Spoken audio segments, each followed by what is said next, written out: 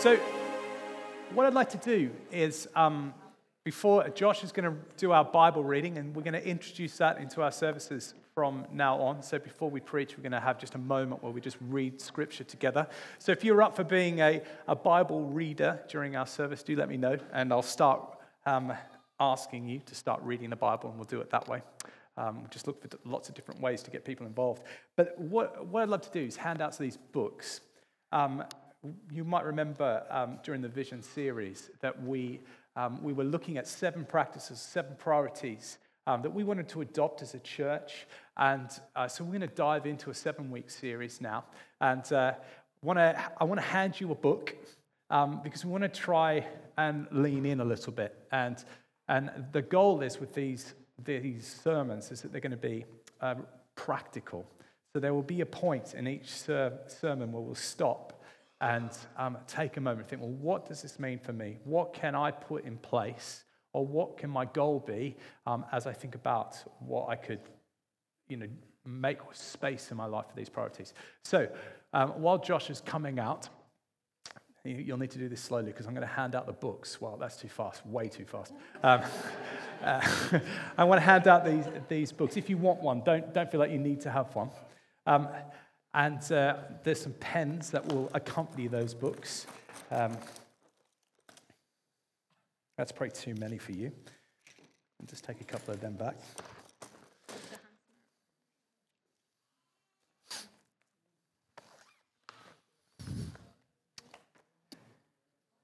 And then now just about everyone should have 2 books. And so that will be the last one we give. So if you can try and remember, if this book doesn't tickle your fancy, wrong color, whatever it might be, then please do feel free to bring your own book next time. But if you can bring them along, because what I'd love us to do is to be really thinking practically about how this stuff can apply to your life. Okay, Josh, come and read the Bible to us. Here's a microphone, so we get that on the recording. Lovely, thank you. Okay, so the reading from God's Word today is Mark chapter 2, verse 23, down to chapter 3, verse 6. And if you've got one of these church Bibles, it's 1004. Great. One Sabbath, Jesus was going through the cornfields, and as his disciples walked along, they began to pick some ears of corn. The Pharisee said to him, "Look, why are you doing what is unlawful on the Sabbath?" He answered, "Have you never read what David did when he and his companions were hungry and in need? In the days of Abiathar, the high priest, he entered the house of God and ate the consecrated bread, which is lawful only for the priest to eat. And he also gave some to his companions. Then he said to them, 'The Sabbath was made for man, not man for the Sabbath. So the Son of Man is Lord even of the Sabbath.' Another time, Jesus went into the synagogue, and a man with a shriveled hand was there. Some of them were looking for a reason to accuse Jesus. So they watched him closely to see if he would heal him on the Sabbath. Jesus said to the man with the shriveled hand, 'Stand up in front of everyone.'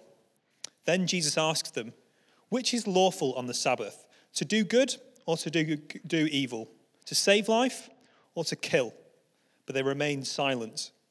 He looked around them in anger and, deeply distressed at their stubborn hearts, said to the man, 'Stretch out your hand.' He stretched it out, and his hand was completely restored. Then the Pharisees went out and began to plot with the Herodians how they might kill Jesus." Amazing, thank you. So, I'm going to dive into a little sermon series, and it really is on the back of what we spoke about last term when it came to our kind of practices or priorities or things that we want to adopt as a church. So we've named this series The Pursuit of Joy. And the reason for that is because I feel quite compelled that as we start to dive into these priorities and these practices and we take them to heart, they will produce joy in your life. It will enable you to live kind of life to the full. John 10:10, when Jesus says, I've come to give you life and life in all its fullness. And I guess I want to say right up the front, what I'm not saying today is that if you work really hard and you do all of these things, then joy will be yours. I'm not going to stand up for 7 weeks and all the other people who will be preaching during this series. I'm not going to preach religion and law at you for 7 days and tell you have to do this and you have to do that. That's not how it's going to work. It's all about grace. It's the good news of Jesus.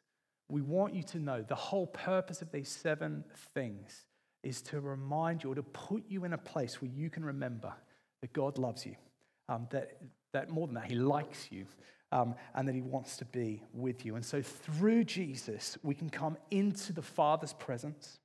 We get formed into the likeness of his Son, and then we're filled up and sent out by the Holy Spirit to be good news and a blessing to the world.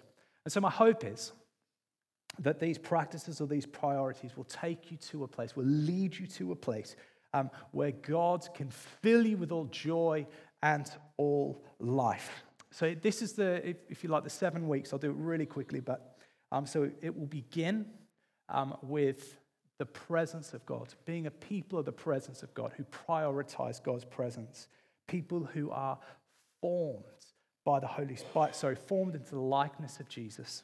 Then thirdly, those who are filled up by the Holy Spirit and sent out to be good news in our town. Then we'll move into a time where we start looking at what it looks like for us to be people who share the good news of Jesus through our words, through our resources, and through our lives. Through our words, our resources, and our lives. And then we will look at, and actually we're going to do this today. We want to be a people who choose to delight in God, in people, and in the world. And so we're going to do that today. We're going to look at what it looks like for us to be a people who prioritize that day of rest. And I want to say again, right at the beginning, that if these 7 things that I talk about feel a little like religion, or feel like a burden or an obligation, then I'd like to suggest that either I'm speaking about it totally wrong or we're not doing it right. While each of these things, these 7 things we're going to look at over these 7 weeks, will involve a cost. It will involve a changing, I suppose, of how we live and how we think. It will involve some level of sacrifice. These things should produce joy, not rob you of joy. And the reason I say that is because my prayer is that these things will draw you closer to God. They'd make you more like him and enable you to do what he did. And that for me is what living is all about. So let's begin with the Sabbath. So we're doing it in reverse order. So we're going to start with the Sabbath and work our way to present, which sounds counterintuitive, but it made a lot more sense with the next sermon series for Lent. So sorry that's confusing, but made more sense to me when I looked at the rota, which is probably not the best way to go about things. So the first thing I want to do is acknowledge that this book that I mentioned a couple of weeks ago, The Ruthless Elimination of Hurry by John Mark Comer, has been very helpful to me in forming my thinking around Sabbath alongside reading Scripture. I've been kind of pondering it for a long time and recognizing in myself that something's got to give. I can't keep going like I'm going. I can't keep working and striving and not fully resting. And so his book's been really helpful. And so I really recommend that book to you if you haven't got a copy of it. The Ruthless Elimination of Hurry by John Mark Comer. If you want it but you can't afford it, tell me and I'll get it for you. So Sabbath. Let's start with what Sabbath is. Sabbath is referred to right at the beginning of Genesis. So in Genesis 1, our Bibles, we read that God created the world. Over 6 days, he created light, he created the sun and the stars, vegetation, animals, humans. He did that all over 6 days. And then he looked upon it at the end of each of those days and he saw it was good. He took delight in what he had created. And then right at the beginning of Genesis chapter 2, verse 1 and 2, this is what it says. Thus the heavens and the earth were completed in their vast array. And by the 7th day, God had finished the work he had been doing. So on the 7th day, he rested from all his work.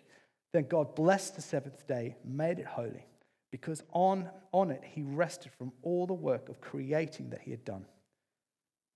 And so in this verse, we can see that God stopped. He stopped creating. He rested from his work, and he took a moment to delight. He took a day to delight in what he created. And so right at the very beginning, right in Genesis chapter 2, this day was set in motion to be a day of rest and delight. And so this word actually is Sabbat in the Hebrew, which literally means stop. God stopped. Now, I did say just a moment ago, and I want to correct myself because I said it was a day. But actually, the seventh day, you'll notice with all the other days, 1 through 6, there was evening and there was morning that next day. The seventh day, that didn't happen. There was no evening. And so there's a sense in which this day, the Sabbath rest, the day where God rests, where he delights in all he's created, is a day that doesn't end. In fact, a lot of commentators would suggest when you read the scripture, what the Sabbath day is how creation was intended to be. A day where God delights in his people and his people delight in him. Where people enjoy creation, which is a beautiful gift from God to his creation, to us, his people. And so this moment of mutual delight and perfect relationship with us and all creation was intended to be never-ending. This idea of resting and joy and life with God was for forever. That was the intention. And actually, it's important to think about this in terms of, in the end, eternal life. Then when we look at Revelation chapter 21, which speaks of this new heaven and new earth where God is with his people and there are no tears and the pain's gone, that is Sabbath rest, eternal rest with God. Things are back to how they were meant to be, intended to be right at the beginning. So we continue to read, though, in Genesis chapter 1, we see creation. Chapter 2, Sabbath rest begins. He creates people. Chapter 3 is where we read about when things went messed up, the fall, where people, we read in Genesis chapter 3, people chose to disobey God, and the consequence of this act of rebellion was the breakdown of our relationship with God, breakdown with each other, and breakdown with our relationship with all creation. And when we look at the world, we can see that, can't we? We can see that our relationship with God is not quite right. We can see that our relationships with each other, you look at the news and so on, you can see that there is fighting and there's war and there's poverty and injustice. Things aren't right.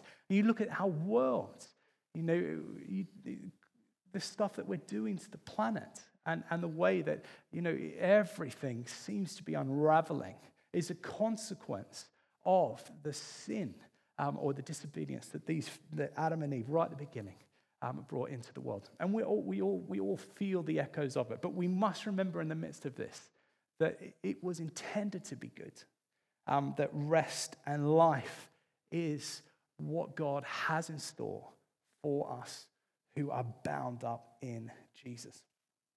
And so we see in Genesis chapter 2 that God rested, and it was good, and he enjoyed and full of delight.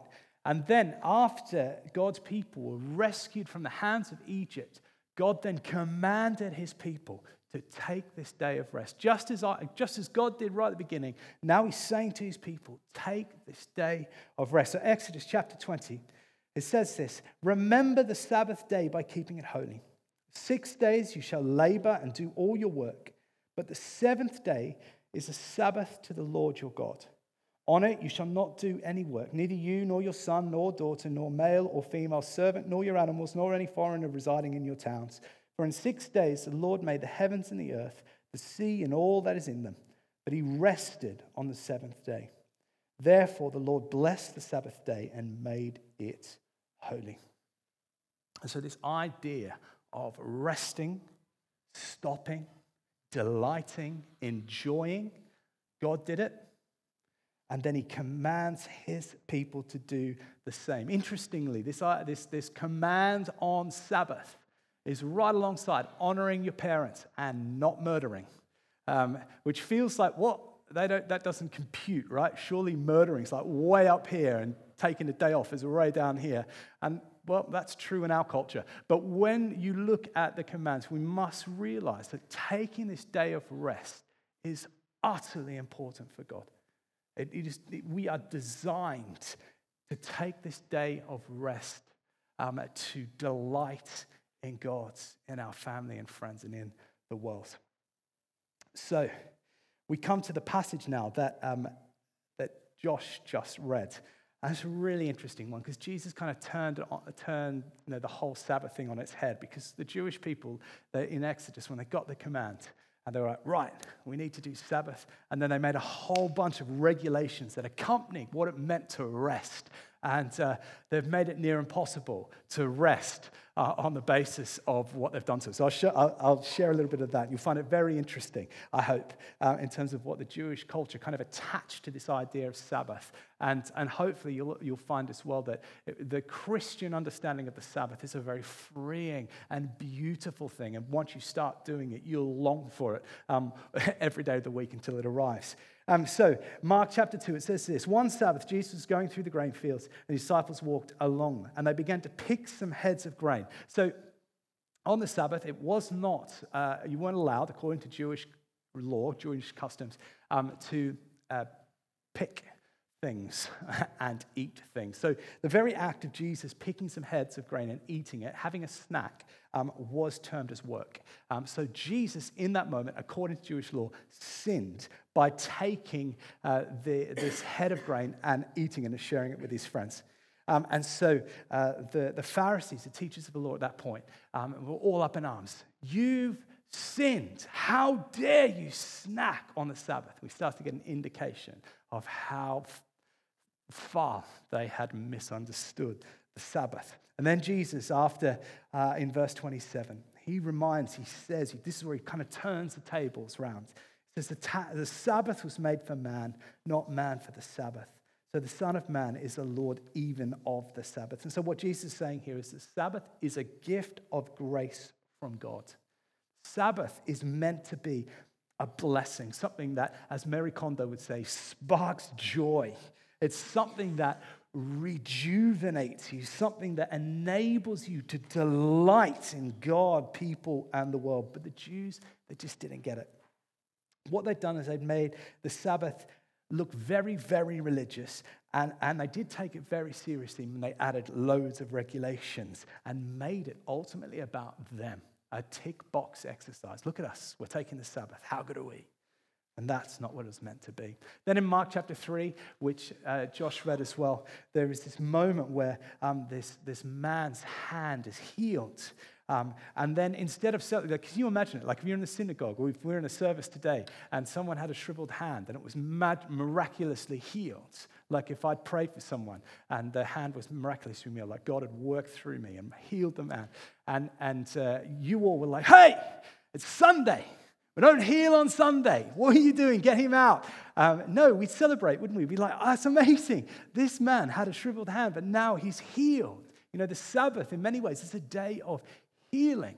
And yet, instead of celebrating the good thing that had happened by the hand being healed, they looked for a way to kill him.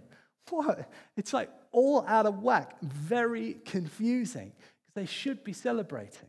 Instead, they are not.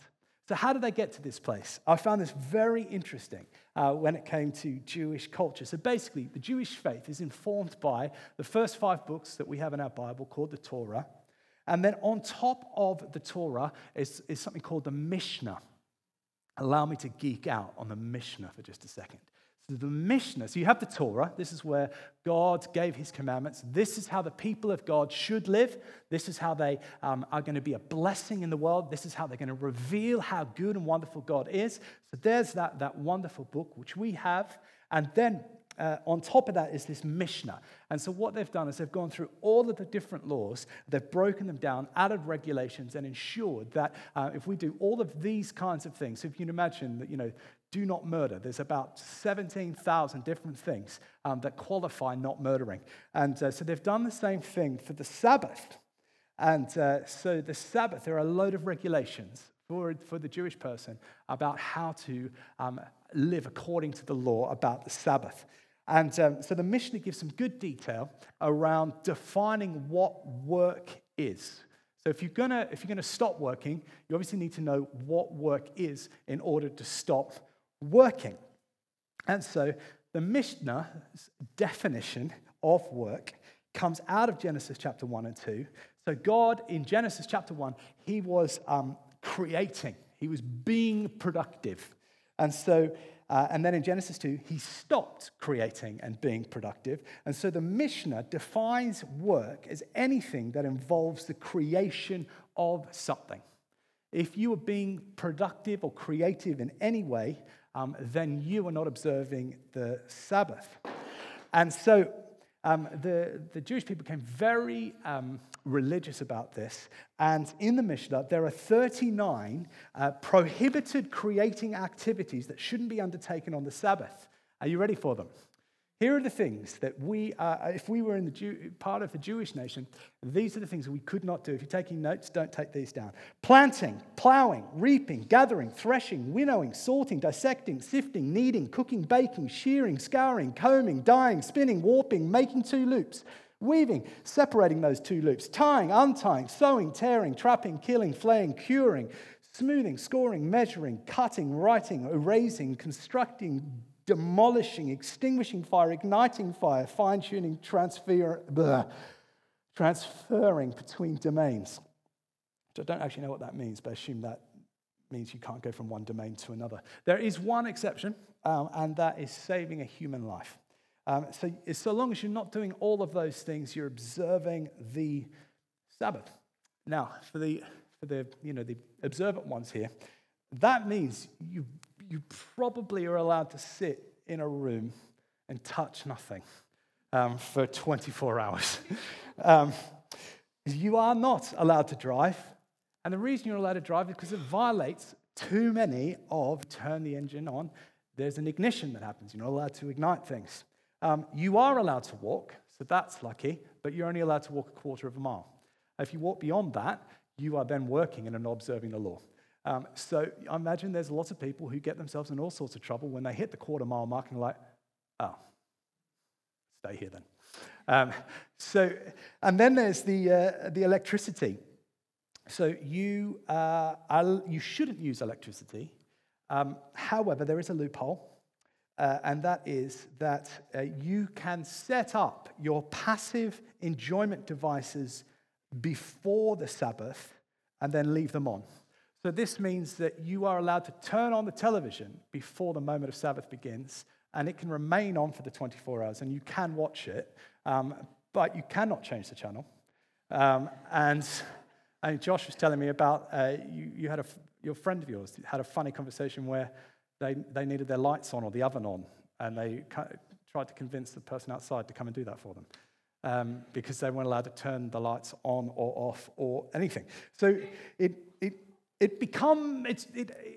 has slightly become something that it was never intended to be, let's say that. And that's what Jesus is. He's taking aim at the Mishnah here. He's like, what are you doing? The Sabbath is meant to be a blessing. It's meant to be a gift. It's supposed to be a beautiful 24 hours where we delight and we rest and we enjoy. And instead, you've put all of these regulations in place such that you can't do anything. And it's mad. He didn't say that. He'd never say that. That's what I said. And so what Jesus is saying here, and what he's teaching here is, and when you read all of this stuff about Sabbath, we're not trying to define what work is and stop doing work. The better thing to spend our time doing is to figure out what rest is and do that. As Christians, when it comes to Sabbath, let's not spend all our time defining work, but let's spend time figuring out what stopping and resting and delighting is for you, and then do that. And I'm really aware that some people's work is another person's rest. So it's going to look different. That's why there's grace in this, because we're looking for ways to rest and enjoy. So for some of you, cooking is like work. I don't want to cook. But for some of you, cooking is like the best. It's how you relax and enjoy and delight in what you're going about. So there is a lot of grace in this. But what we're looking for is ways for you to delight in the world, delight in your friendships and your families, and delight in your God. And so here's my rule of thumb when it comes to the Sabbath, and this might be a good thing to just help frame your thinking. On that day, do what brings you joy. Do what brings you enjoyment. And the way to do that is to actively look for ways to delight in God, delight in your family and in your friends, and delight in the world that God has given you. And as a caveat, which is from this book that I mentioned at the beginning, is that it's important, I think, to make a distinction between what is a day off and what is Sabbath. Day off for me is one where you catch up on the cleaning and you get the life admin done and all of those kinds of things. What this is encouraging you to do is to put even that to one side and have one day where you enjoy your life that God has given you. This may seem like a silly thing to say, but let me just give you a couple of reasons as why we need this and why as Christians we need to fight for this. Because as a culture, we don't rest well at all. If you look at what Jesus said about to the Pharisees about, Sabbath is made for man, not man for the Sabbath, at least they were taking the day of rest. For us, some of us, we can't or we won't take that day of rest. There's some of you might be saying that, I'm doing so much stuff, but I'm not enjoying it. In our culture, busyness has become something of a badge of honor. I've been in so many conversations where people tell me how many hours they've worked that week, and I'm supposed to be like, yes, well done you've overworked. But it shouldn't be like that. And some of us have got to the stage where we don't know what it looks like to switch off, or if you're honest, you don't want to switch off, because then you need to engage with what is actually reality. And for some of you, I'm aware that you don't even have that choice to switch off. Your work that you're a part of, your bosses don't give you that luxury of actually switching off. Some of you are literally trapped by this culture. Those of you who are parents, your children don't magically disappear one day every 24 hours so that you can rest and enjoy life. They're always there. So there's got to be a way of reclaiming this idea of rest and Sabbath in amongst everything that's going on in our lives. But I think we can all agree that there's a systemic problem in our culture that is making us work harder, rush more, and do more. And more people say to me, I'm tired, I'm exhausted, I've got no margin in my life.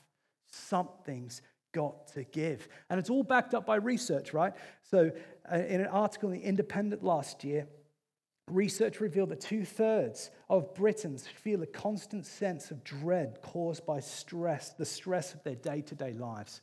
2/3. Then some more research said that almost 60% of adults are drinking alcohol in order to cope with the stresses of everyday life. And then research that came out of Stanford University suggests that actually, so some of us are working excessively long weeks. So you're hitting 50 hours, 60 hours, 70 hours in a week.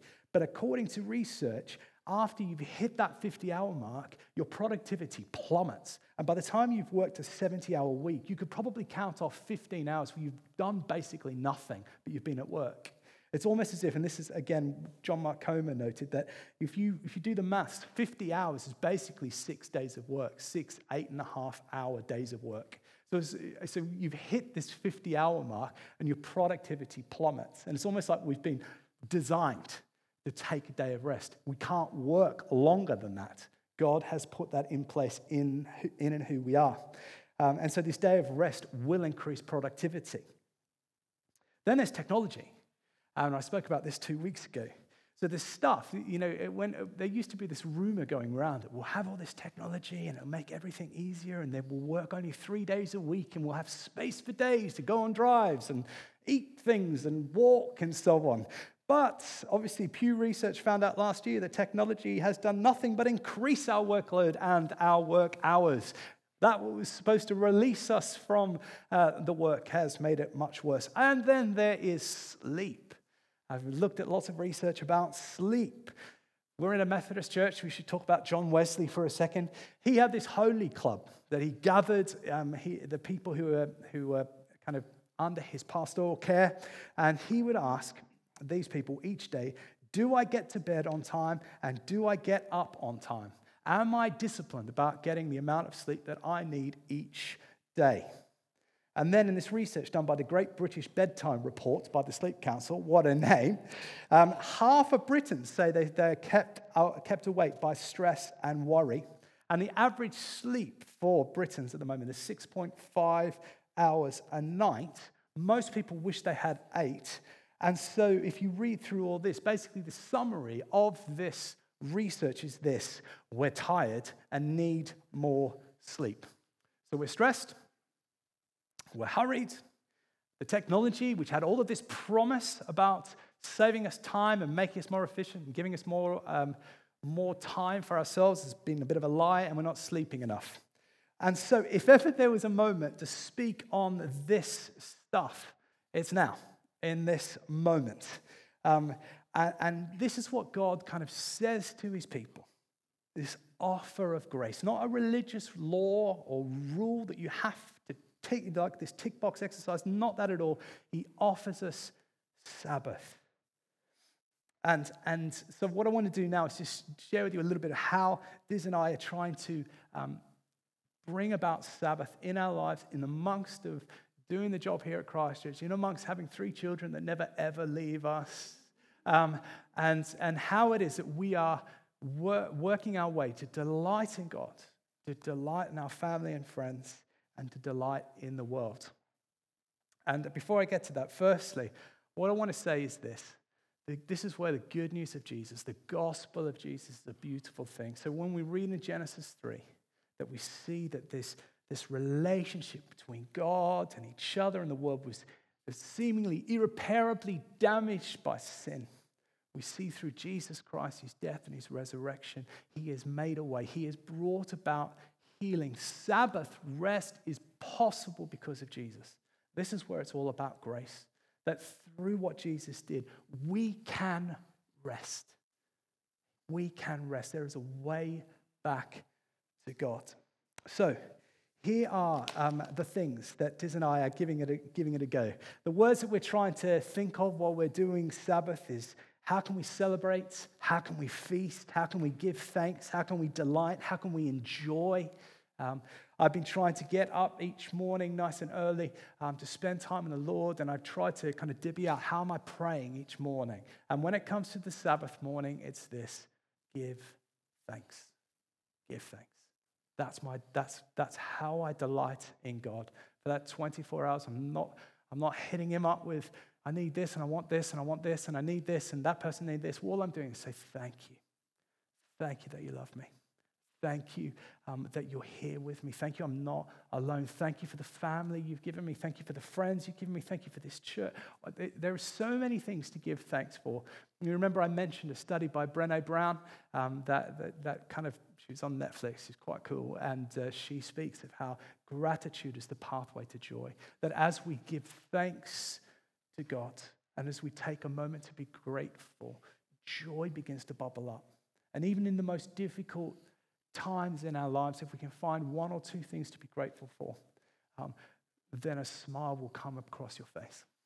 And so the 3 kind of, like I said, the rule of thumb is we want to make sure that we find ways to delight in God, delight in each other, delight in the world. So delighting in God, that for me is about gratitude, giving thanks. Delighting in each other is taking time to enjoy the friendships and the family that you have fun together. Delight in the world. So I'd be at the beach if I could be. I can't be. So instead I drink coffee or I sleep.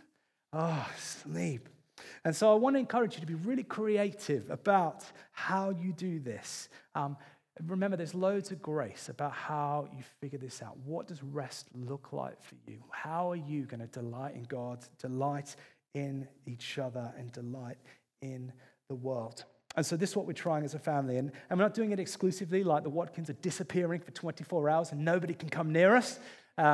That's not what we want to do at all. We want to invite people into our Sabbath. So the Tappings didn't realize it, but they came over on Friday night and we included them into our Sabbath activities. And now you know what we were doing when we were roasting marshmallows and just generally having fun in our icebox of a house.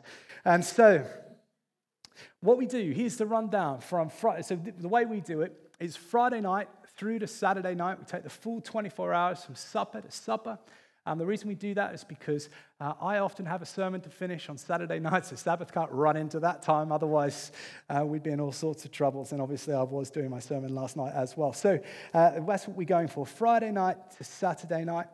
What we're trying at the moment is we're making pizza together, although that's already gone awry because Molly's decided she doesn't like pizza anymore. So we're gonna have to come up with something else.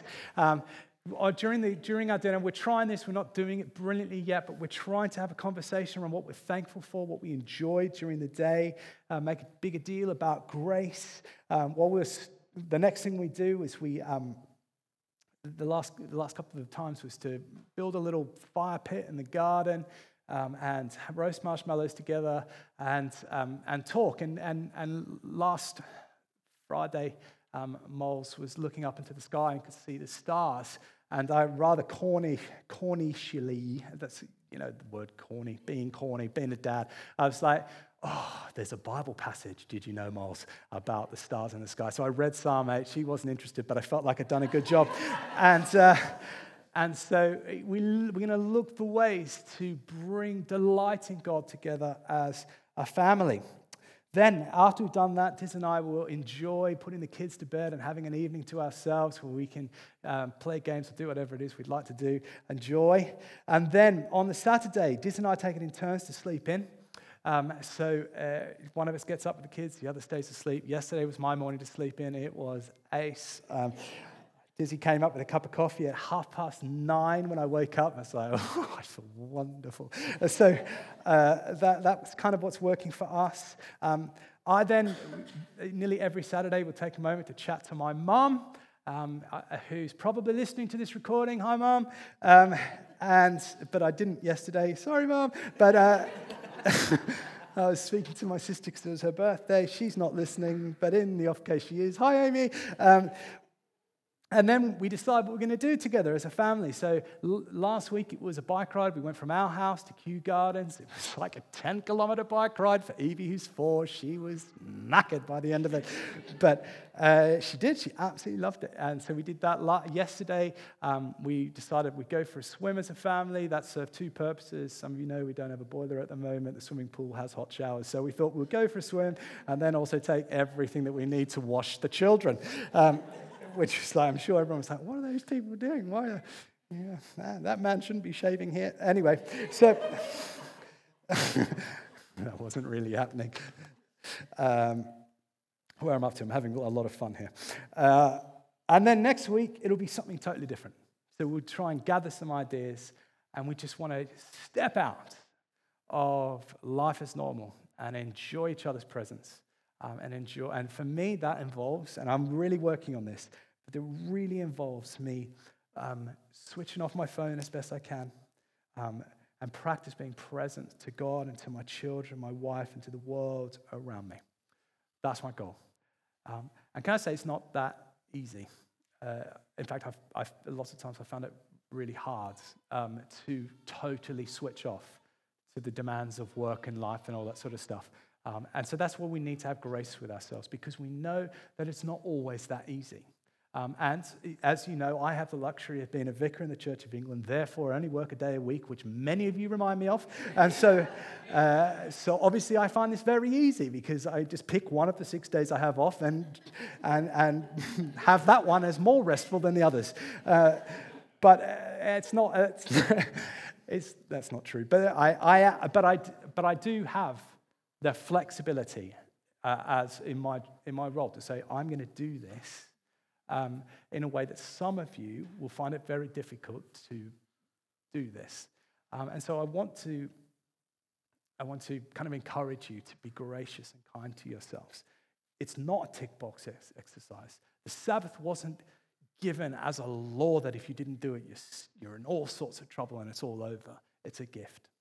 And so I'd love to encourage you to start thinking about what does it look like for you and your family to take time. And it might be that you need to build up to a full day. It might be that a full day is not possible right now.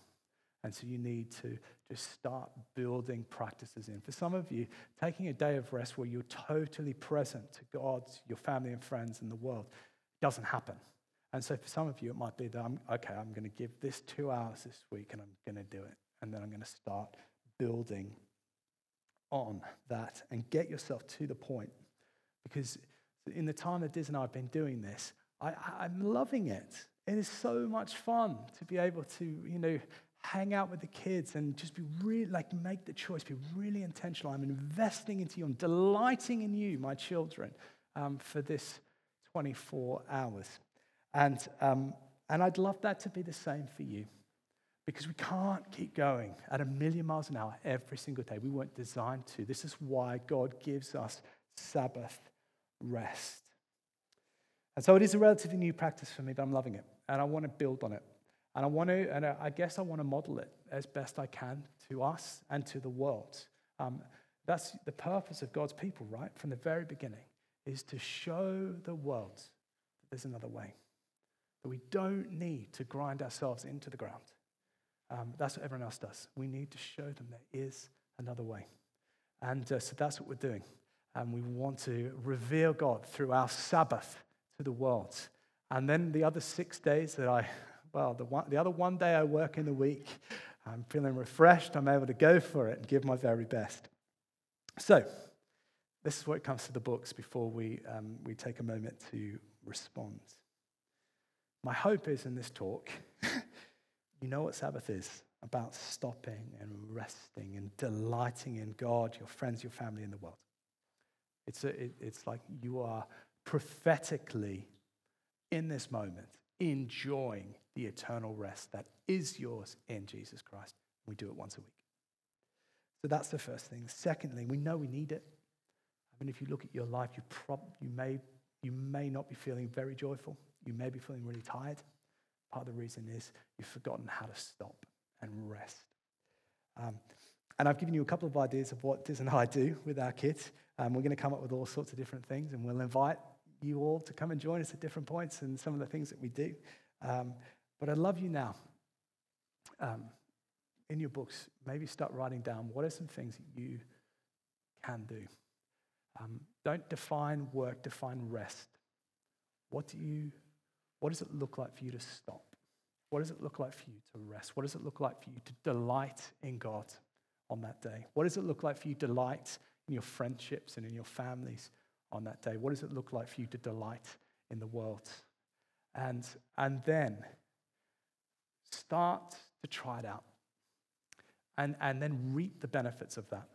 Reap the benefits of having that time of rest. Allow joy to kind of bubble up in you as God speaks to you and reminds you he loves you and reminds you of all the things that he's given you. So I'm going to give you 5 minutes just to start. It might be that you might just have a long list of things that you wish that you could do if you had the time. And I guess my encouragement is write them down and then make some time and begin to enjoy life. It's not meant to be a drain. Jesus came to bring life and life to the full. So you might want to do it in families. You might want to do it by yourself. But let's take 5 minutes and just scribble a couple of things down. What does it look like for you and your family in this moment to take Sabbath rest? How long can you reasonably do? How long will it take you to build up to the 24 hours? That's enough. I'm going to stop talking.